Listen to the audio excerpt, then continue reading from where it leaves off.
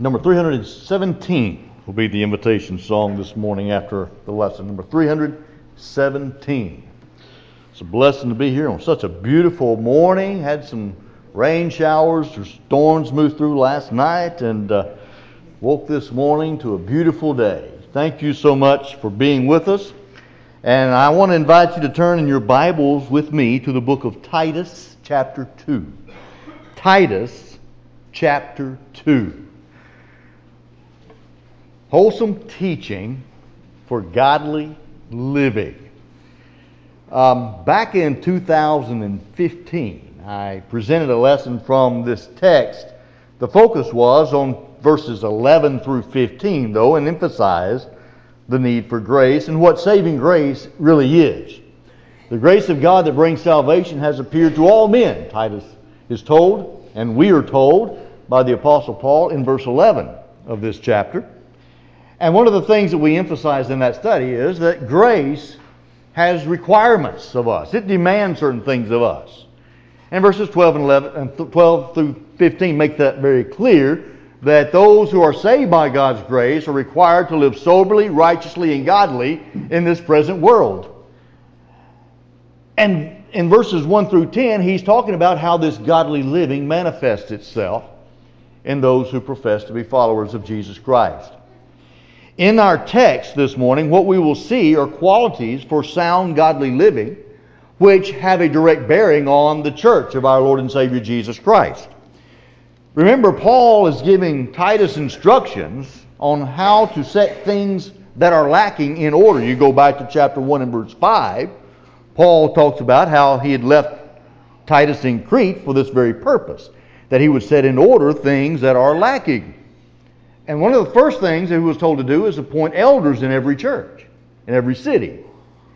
And then he talks about the qualifications for elders and the importance of elders, and he emphasizes the danger of false teaching. And really what we have in chapter 2 and verse 1 is a transition from the rebuke and the exposure of these false teachers in verses 10 through 15 or 16 in chapter 1 to what now Titus is supposed to be doing, and that is presenting wholesome teaching so that Christians can be healthy, spiritually alive and healthy. In verse 1, but as for you, speak the things which are proper for sound doctrine, that the older men be sober, reverent, temperate, sound in faith, in love, in patience.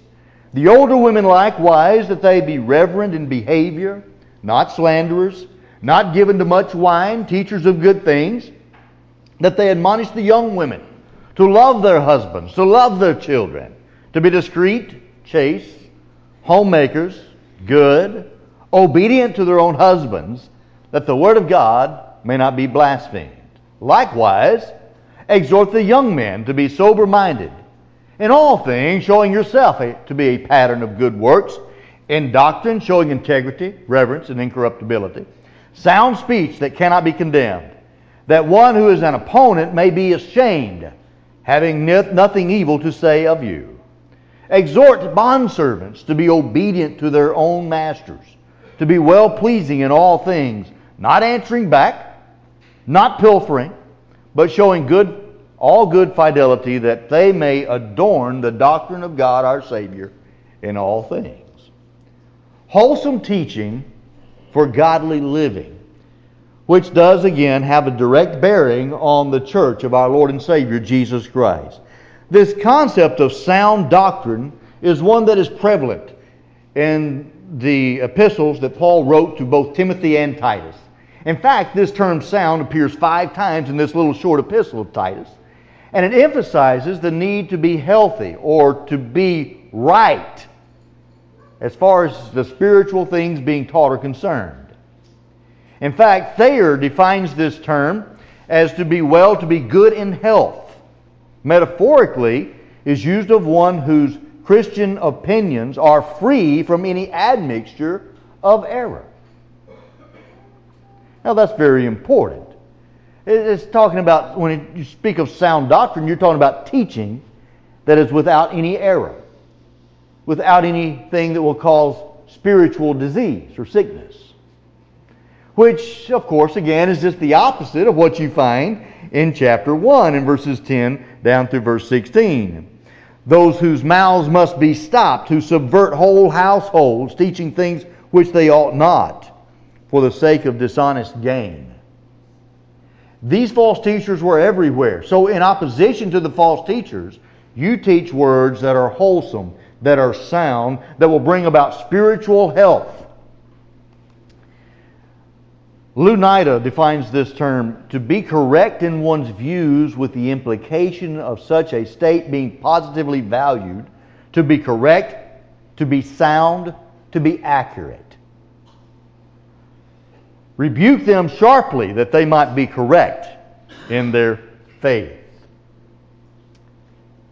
Well, are we so intent on sound doctrine? Listen, a lot of people have this idea, this concept, that doctrine really doesn't matter.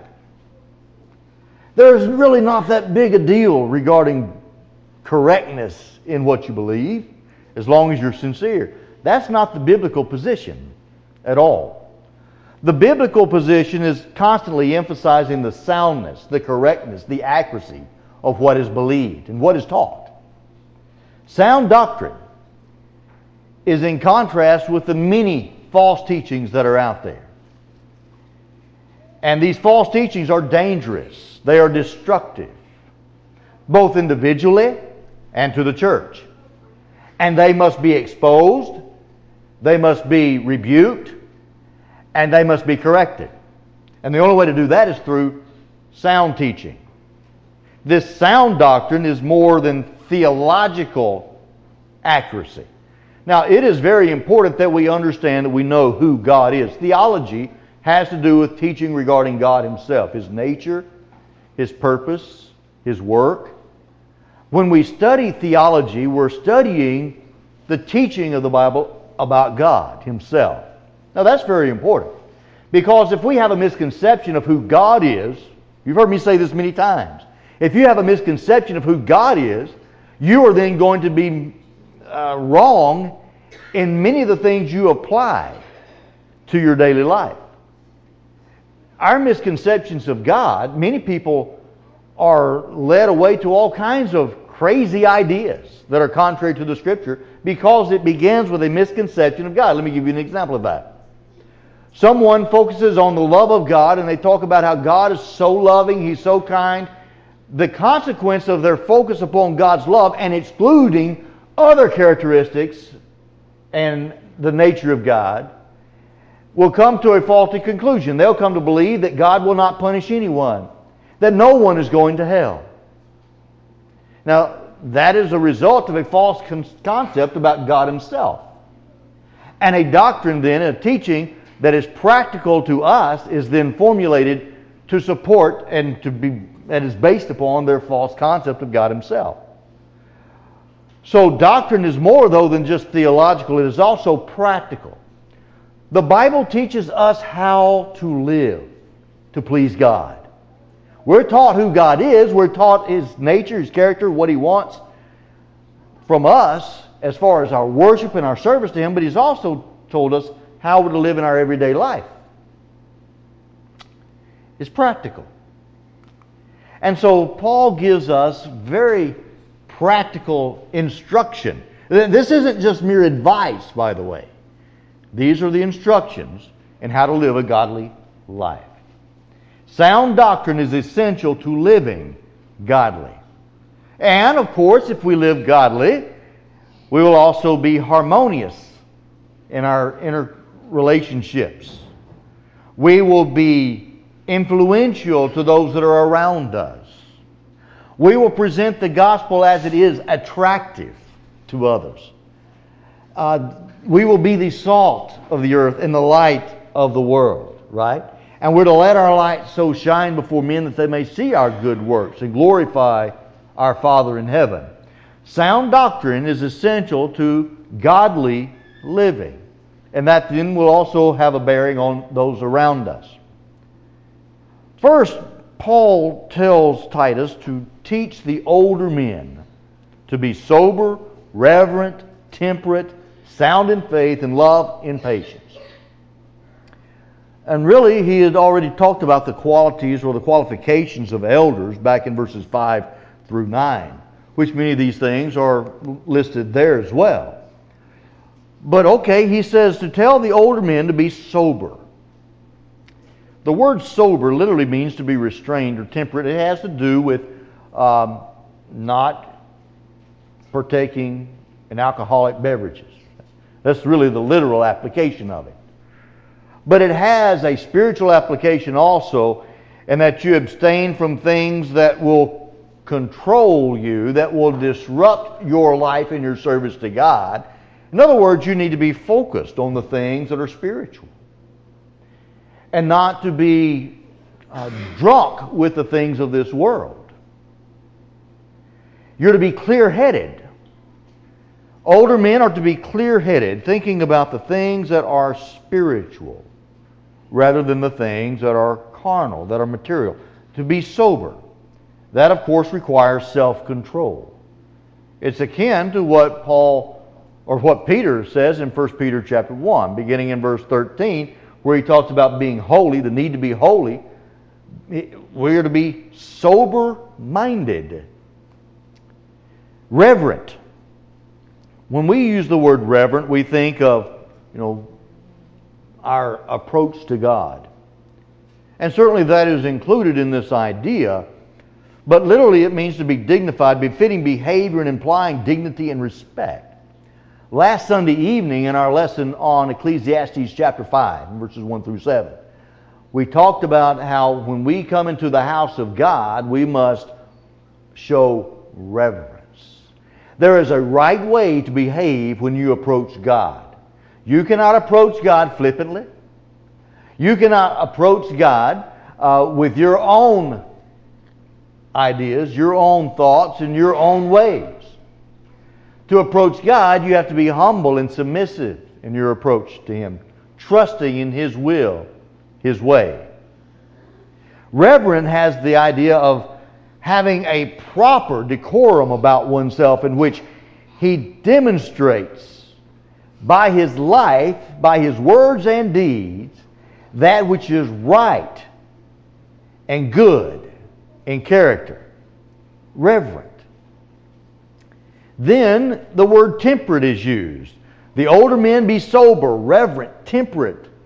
We think of being temperate as more to do with alcohol sometimes, but that's not the idea here. It has the idea of being self-controlling.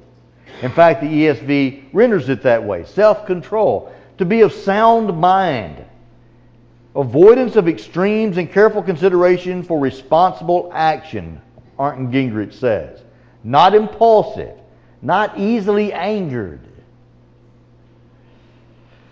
It's sometimes easy to become upset when people do you wrong. But when it comes to living a Christian and godly life, we have to be restrained in our responses. We have to hold back our desires in the moment of the heat of battle, if you will. Not to be easily angered, not to be impulsive, not to wear your feelings on your sleeve, but to be of sound mind, controlling your reactions and your response. To be temperate. And then the term sound faith, to be correct in one's view and what one believes, to be accurate in what he believes and teaches. And I believe that the word faith here is more objective than subjective, in that it is what we are to be believing. We are to be sound or accurate. That's the same word that we talked about earlier. Be correct in our view and our understanding of God and of His teaching. Faith comes by hearing, and hearing by the Word of God, Romans 10:17 says. So we are to be accurate in that, and to be correct in our views and understanding. In 2 Timothy chapter 1 and verse 13, 2 Timothy chapter 1 and verse 13, Paul there says, hold fast the pattern of sound words which you have heard from me in faith and love which are in Christ Jesus. So you've got this holding on to what you have been taught and holding the correct view. And that's up to us. We have to search out and study to find out that which is true and correct. He says, sound in faith, in love, in patience. And the idea of being sound in faith is then also applied to the concept of love. Sound in faith, sound in love, sound in patience. Having a correct love. Is it possible to love the wrong things? Is it possible to have our values misplaced? Well, sure it is. And so the idea here is to be sound in your love, having a sincere appreciation and high regard for the right things and for other people, those whom you are duty-bound to love, to have correct values and affections. I am to love, no question about that. Mark 12 and verse 29, though, says that I am to love God first. Hear, O Israel, the Lord thy God is one, and thou shalt love the Lord thy God with all thy heart, with all thy soul, and with all thy mind, with all thy strength. For this is the greatest commandment. The second is like unto it, thou shalt love thy neighbor as yourself.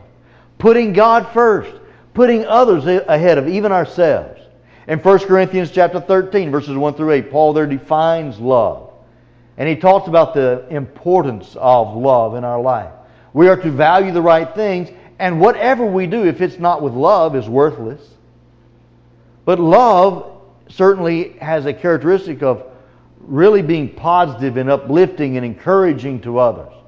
Love trusts, love believes, love supports those things that are right and good and wholesome. It does not rejoice in sin and iniquity, but in what is right and what is true. So our love must be right. And if we love one another, then all the world will see that and understand that we are indeed Christ's disciples. John 13:35. But love. We're to be sound in our love. We're to be sound in patience. The word patience means to bear up under, to persevere, to endure. To endure under difficult circumstances. To withstand the onslaught of evil that is brought against us. In the book of 2 Corinthians chapter 1, Paul speaks there of himself. In verse 6 he says this, now if we are afflicted, it is for your consolation and salvation, which is effective for enduring the same suffering, which we also suffer. Or if we are comforted, it is for you, for your consolation and salvation. So Paul is saying, look, we are suffering, we are being inflicted, so that you also can endure with us the same suffering because of your faith. And so the older men are instructed to be sober, clear-headed, reverent. They are to be doing what's right and being honorable, respectful in their behavior, temperate, self-controlled. They are to be sound in their faith, believe the truth. They're to be sound in their love. They're to love God above everything else, and then love others, love the things that are good and right, and endure. They're to be patient. So, okay, those are some instructions for old men. You know, Paul is not saying everything that an old man is supposed to be engaged in and the characteristics that he is to have, but he is giving some very important ones, isn't he? Older men, what about us? Are we sober, reverent, temperate, sound in faith and love and patience? And how serious do we take these things? Paul then turns his attention to older women. The older women likewise. The word likewise means in like manner. And many of the characteristics, listen, are gender non-particular, non-specific. I mean, they apply to both, right? Women also are to have the qualifications that were spoken of previously to the men. They're to be sober-minded. They're to be temperate, self-controlled. They're to be sound in their faith and their love and their patience. But he goes on and he says that women likewise, that they be reverent in behavior, similar to what he told the men from Heros. Really, though, there's an added sense to this particular word. It's from the Greek term heros, which means sacred, and the adjectival form of prepo, which denotes suited to sacred character. So he's saying that women are to be reverent in behavior. They're to be holy and set apart for God's service and God's purpose, which is suited for His work. That which is befitting in person's actions or things consecrated to God. So a godly woman is to behave in a manner that becomes godliness. Okay? We think about modesty. We think about a woman who is projecting a godly attitude by the things that she wears, by the things that she says.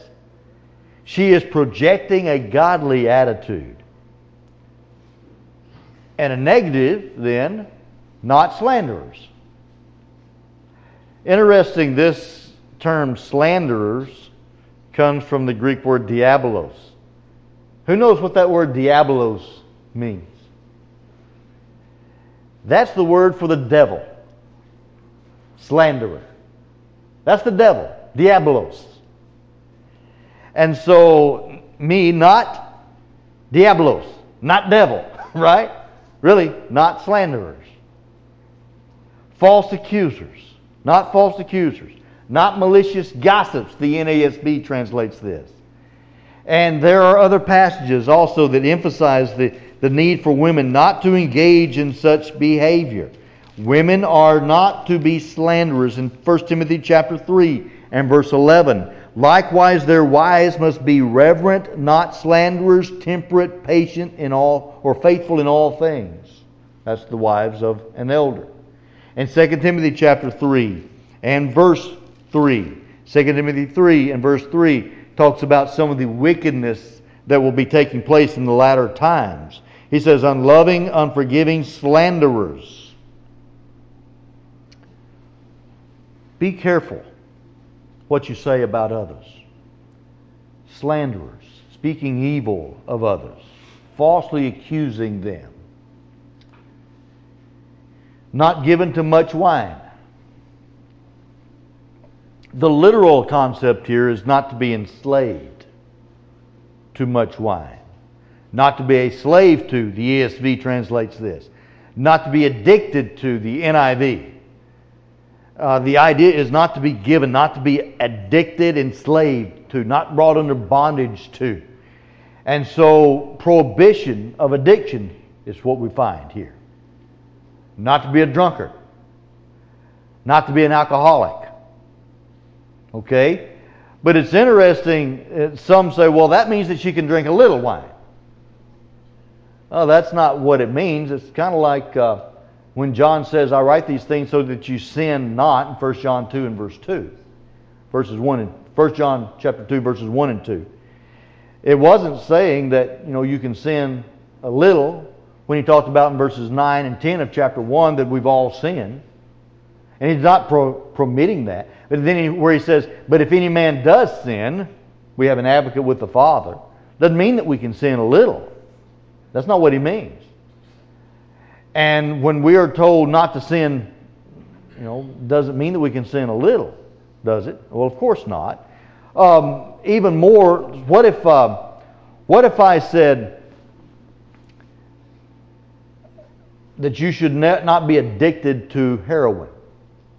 Does that mean a little heroin is all right? No, it doesn't. It doesn't mean that a little heroin is okay. It's not giving permission to use wine, but it is a prohibition and a warning regarding the potential and the danger of being overcome by wine. And I can give you one sure way to never become an alcoholic. You want to know what it is? Never take the first drink. Don't do it. I guarantee you, you will not become an alcoholic if you follow that advice. In fact, there are many passages that warn of moderate use of alcohol. Proverbs 23, verses 29 through 35, when you see the wine moving about in the cup, that is when it becomes alcoholic, when it becomes a beverage that will make you drunk, The wise man says, don't look at it. Ephesians 5 and verse 18 also says, do not be drunk with wine, but be filled with the Holy Spirit. So here we have the idea, the opposite of being filled with wine is to be filled with the Spirit. To be filled with the things that are good and holy and right and godly. The things that are spiritual. Paul then says, teachers of good things. Likewise, that they be reverent in behavior, not slanderers, not given to much wine, teachers of good things. Women are to be teachers. Had a call on the radio program, it's been a while back, by a fellow here in Little Rock that wanted to argue that women are not to be teachers at all. Now, where do you get that from? So I took him to Titus chapter 2 and verse 3, and he didn't have much to say about that, but teachers, we need women teachers. We talked about this in Bible class this morning. We need women to teach our children. Yes, that we I think understand that. Women are naturally more nurturing and better for younger children, and we need women teachers. Women need to be teachers. But as I also pointed out in Bible class this morning, we have a shortage of women teachers in the body of Christ to teach women too. You know, women need to be taught. Women need to be taught how to be good wives and good mothers. They need to be taught how to be a godly woman. The qualities and characteristics of godliness needs to be taught. And I'll tell you, men can teach women, that we can tell them what the Bible says, but women can teach women because they know. Godly women can more effectively teach women than godly men. Because they have insights that a man simply cannot have. It's impossible. I can't teach you how to be a godly woman from the standpoint of experience and insight. All I can do is tell you what the Bible says. So we need godly women to teach. And Paul then goes on and he turns his attention to that responsibility. He says that women, younger women, are to be taught by the older women how to love their husbands. I had a lady one time that came to me and some of the other men in Pine Bluff, and she was determined to divorce her husband. Her husband had been verbally abusive for years. And at least that was her story. And so she was determined to divorce him. And of course, the question that we had was, well, has she been unfaithful?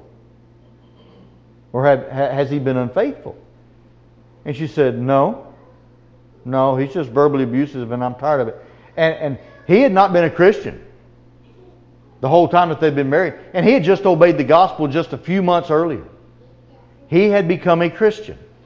Apparently they were having some problems, and perhaps that led him to becoming a Christian. But he had become a Christian, and he had began to learn and to grow. And now she has decided, now that he has become a Christian, she wants a divorce. Well, we told her that she couldn't get a divorce, and she said, you know, I don't understand that. She said, I have been putting up with this all these years, and she said, I'm just sick of it. And I said, I remember saying to her specifically, I said, the Bible says that you're to love your husband. She says, the Bible does not say any such thing. Well, I took her to this passage, and she says, well, the word there is not agape, the word there is philandros, which is not love. Well, actually, it is not the word agape, that is true, but it is love nonetheless, because the emphasis is upon the due benevolence and the support and the devotion that is to be given to the husband. It is a practical application of agape, in that you value your husband enough that you yield, you submit, and you provide the things that he needs. That's what that word means. Anyway, to finish the story, the woman didn't find what she was wanting from us, so she went up to Conway and found a preacher up there that told her it was okay to divorce her husband if that's what she really wanted to do. So she did. She divorced him, and she moved up to Northwest Arkansas. Sad story. And that's what happens when we reject the teaching of Scripture. To love their husbands, to provide the things that are needed by him. The wife is to be the completion of her husband. She is to provide those things and to care and be concerned about his needs. To love her children. This is another compound Greek term. Phileo, which brotherly love or natural love, and teknon, children. Having affection for one's own offspring is the idea. Sin destroys what ought to be our natural responses. We would think, how is it possible for a woman not to love her own children? A lot of women these days do not have that natural love that they ought to have for their children. That's why we have so many abortions. One reason. They don't care. Sin in their life has destroyed what ought to be a natural affection. Paul talks about that in Romans 1:31. Those who should have a natural affection that they don't have. Love is manifested first and foremost by the directing of our children towards the Lord. To teach our children the things of God. The wife, the mother, has a responsibility to her children. To teach them, just like the man in Ephesians chapter 6 and verse 3, to bring up his children in the nurture and the admonition of the Lord. I take that to be inclusive of the wife's working as well. She has a responsibility in that. You go to Deuteronomy chapter 6, verses 7 through 9. It's the parents who have that responsibility. The husband is to be the head of the house. The wife, though, she is a participant in that teaching. To love her children. To be discreet, chaste, homemakers, good, obedient to their own husbands, that the word of God be not blasphemed. Discreet comes from a Greek word sophron, which means of sound mind, self-control. It's the same word that we found earlier in chapter 2 and verse 2 regarding the old men. They are to be discreet, self-controlled, sensible, moderate in one's behavior. Sober-minded is the idea. Women are to be sober-minded. So are men. How about that? We're to think clearly. To be chaste. The word chaste is from a Greek word hagnos, that is, being without moral defect or blemish and hence pure. It is connected with hagios, which means holy, sanctified. And so it is without a moral defect, without blemish. It's pure. It's used in 2 Corinthians 11 and verse 2 as a chaste virgin, the church being a chaste virgin prepared for Christ. In 1 Timothy chapter 3 and verse 2, our chaste conduct, or the chaste conduct of the women that Peter is writing to in 1 Peter chapter 3. Their conduct is to be pure. They are to dress with moderation. And so, here it is now, the temperature is getting warmer. And what many young women do is they take off their clothes, right? And they parade about in the malls and Walmart and up and down the street in skimpy clothes. And that's not chaste behavior. That is not modest behavior. So, be clothed, be pure, be holy. Both words and deeds and clothing should represent godly character. Homemakers, working at home, literally. As in 1 Timothy 2, 10 through 15, manage the house. Not saying that women cannot work outside the home. Proverbs chapter 31, we have an industrious woman who is working both inside the home and outside the home. And she's being praised for that. The Bible does not require that women stay at home and cannot work outside that home. But the emphasis is to be on the home. Women their responsibility, primary responsibility, is the house. And I don't mean the walls, the mortar, the bricks, the wood, the sheetrock. I'm talking about the people, the husband and the children, and the needs of that house. Her responsibility is to the home. And one of the biggest problems in our country today, one of the things that's causing us trouble, is that women have forsaken the home. They have forsaken their children. They've turned their duties and responsibilities over to daycares. They've turned their responsibilities over to schools. They've turned their responsibilities over to other people. And they have ignored their duty and responsibility to teach their children and to bring them up, to train them, and to take care of their husband, and to provide the needs of the family, and thus setting in motion the disintegration of the family. Again, not saying she can't work outside the home, but she cannot, whatever she does outside the home, cannot take away from her responsibilities within the home. She's to be good, useful, benevolent, beneficial, resulting in good deeds for others. Like Tabitha. There's a great example in Acts 9, verses 36 and 39. Good, obedient to their own husbands, primarily a military term to rank under. You know, a woman is not any less value than a man. As far as their soul is concerned, they're equal. As far as their being human, they're equal. They're equally valuable in the sight of God. But as far as their rank, their positional authority is concerned, the husband is placed by God Himself above the woman. 1 Corinthians 11:3. The wives are to submit to their own husbands. Listen, here's a very important point to husbands. You cannot force your wife's submission. This is something she has to give willingly. You cannot force it. You cannot impose it. She has to give it. If this is something that she has to do, she has to submit to your authority. Now, that authority should be primarily and fundamentally out of love and concern for her, like Jesus is concerned for the church. He loved it so much that He gave Himself for it.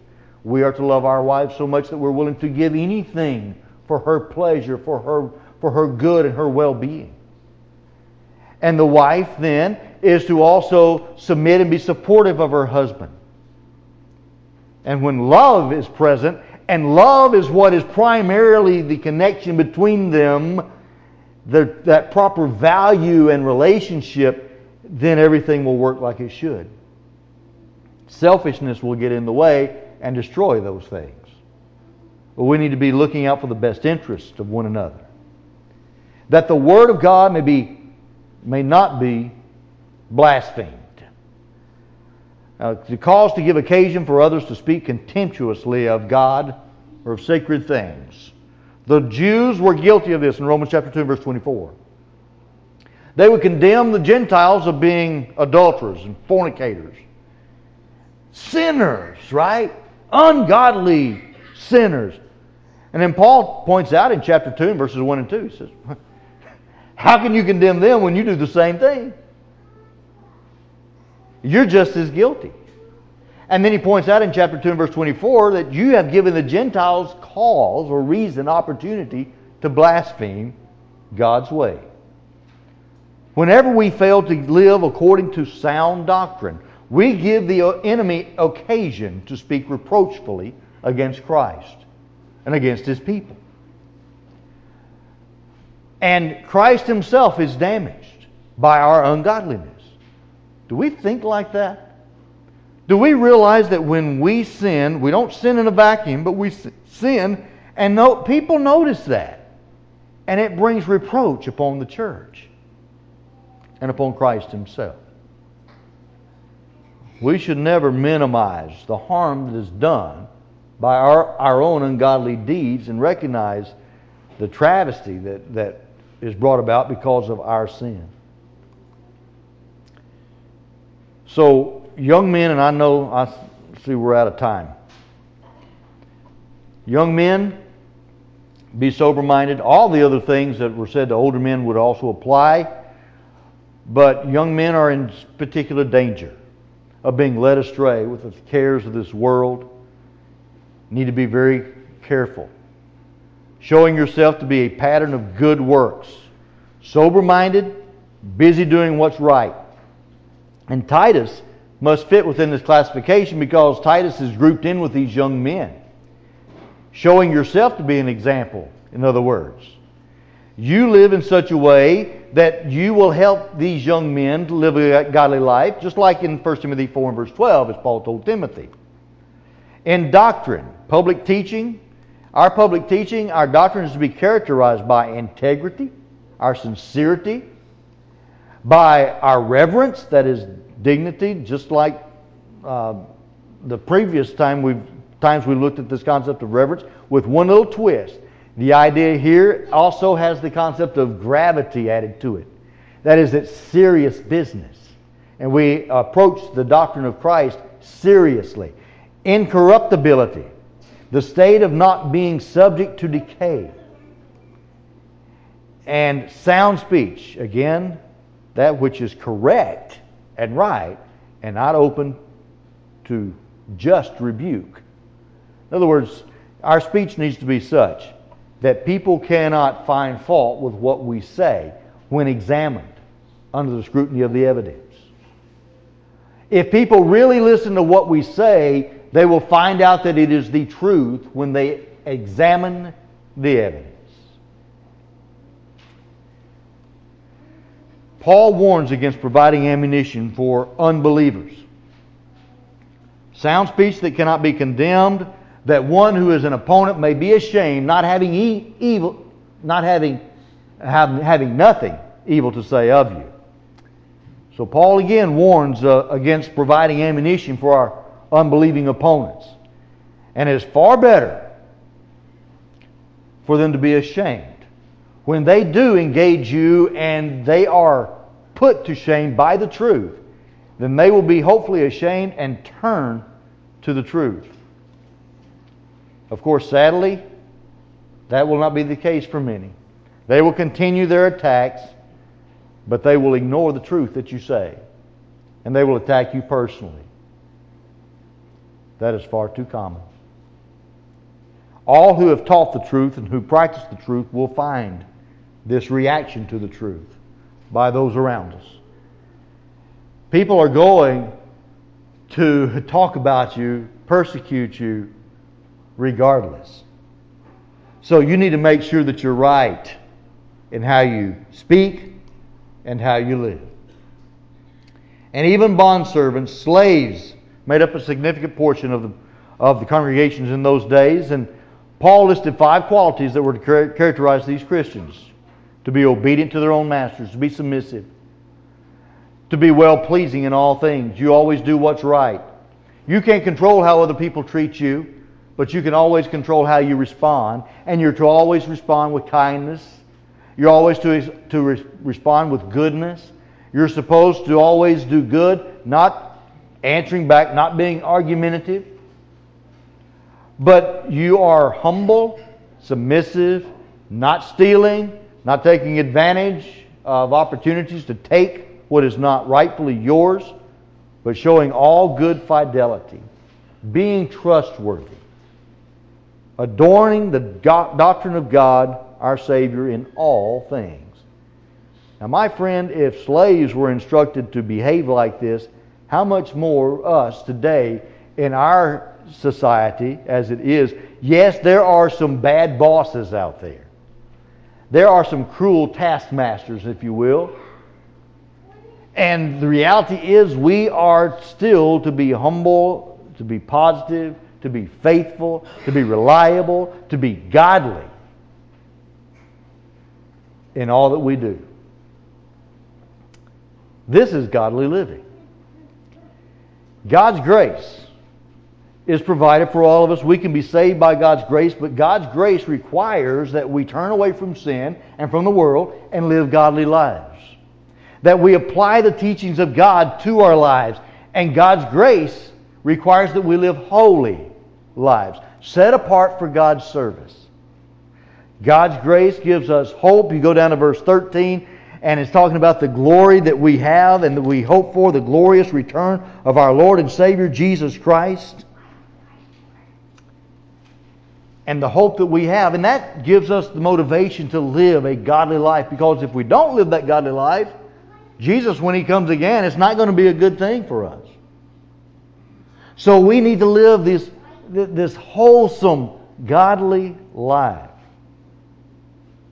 God's grace equips us to be zealous as God's special people. We are His, and we need to live like it. We need to live like it in all of our relationships so that we can glorify God in how we live. Salvation is rather simple in the Bible as far as what we must do to be saved. There is such a thing as wholesome or sound doctrine. And that's what we find in the Bible. We must hear the truth. We must believe that Jesus is the Christ, the Son of God. We must confess Him before men. We must repent of our sins, and we must repent and also turn to the Lord. We must be baptized in the name of Christ for the remission of our sins. And then we must continue to live according to the sound teaching of Christ. To live in such a way that brings Him glory and honor. Because the day will come when we will be judged by His words, John 12:48. He will judge us by His words, by His teaching. Are we living and striving to live according to these sound teachings, the doctrine of Christ? Maybe this morning you're here, you need to obey the gospel, whatever your need is. Please come while we stand, while we sing.